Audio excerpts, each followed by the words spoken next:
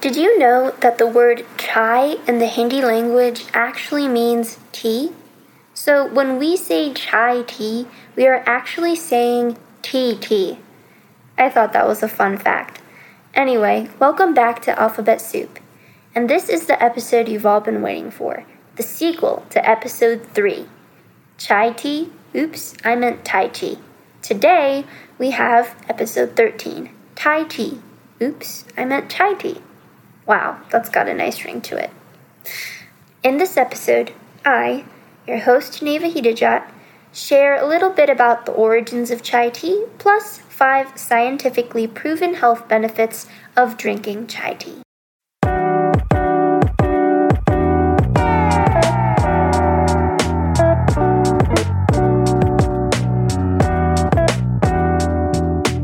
Chai tea has come to exist through thousands of years in history.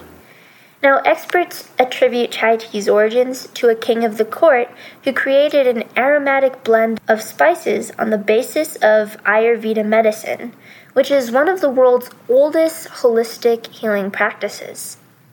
The king is believed to have ruled over a portion of what is now India, although some people claim it to be more near the modern-day country of Thailand. Regardless, the spicy tea, which originally contained no tea leaves or caffeine, was prescribed as a remedy for minor ailments. The first appearance of chai tea as it's known today, complete with spices, milk, sweetener, and black tea, was in 1835 in Assam, India. The British had set up tea farms there which introduced the use of tea in chai recipes. However, as tea was primarily a British export, chai was not very popular amongst the local Indians, who, in most cases, could not afford it. But then, in the 1900s, chai tea gained a lot of popularity as vendors kept the price down by brewing it with milk and water. Over the years, the beverage would attract a passionate worldwide fan base and has evolved to include countless variations. Fortunately, not only is chai tea delicious, but its ingredients also have many proven health benefits. First of all, there's evidence that the cinnamon in chai tea, which is one of the main ingredients, can help lower blood pressure. Now, in some individuals, cinnamon has been shown to help reduce the levels of bad LDL cholesterol and triglycerides by up to 30%. Now, these studies did use more grams of cinnamon than you would normally find in a cup of chai tea. However, a recent review of that study reported that doses of as little as 120 milligrams of cinnamon per day may be sufficient to offer these heart-healthy effects, and you can get that dosage by drinking a cup of chai tea. Several studies also suggest that the black tea used in chai teas may contribute to lower blood cholesterol levels as well. Most research has observed that drinking 3 or more cups of black tea per day seems to be linked to an 11% lower risk of heart disease. And as black tea is found in chai tea, drinking chai tea may be a more tasty way to improve your heart health than by drinking just straight black tea.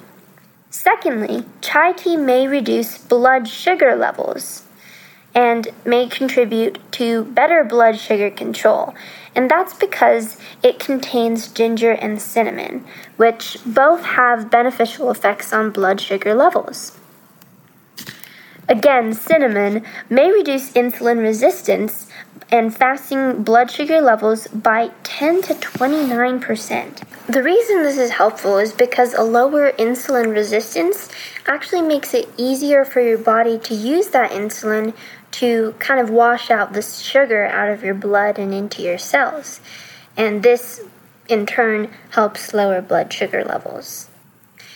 A recent study gave 2 grams of ginger powder per day to people with type 2 diabetes and found that it helped lower their blood sugar levels by up to 12%.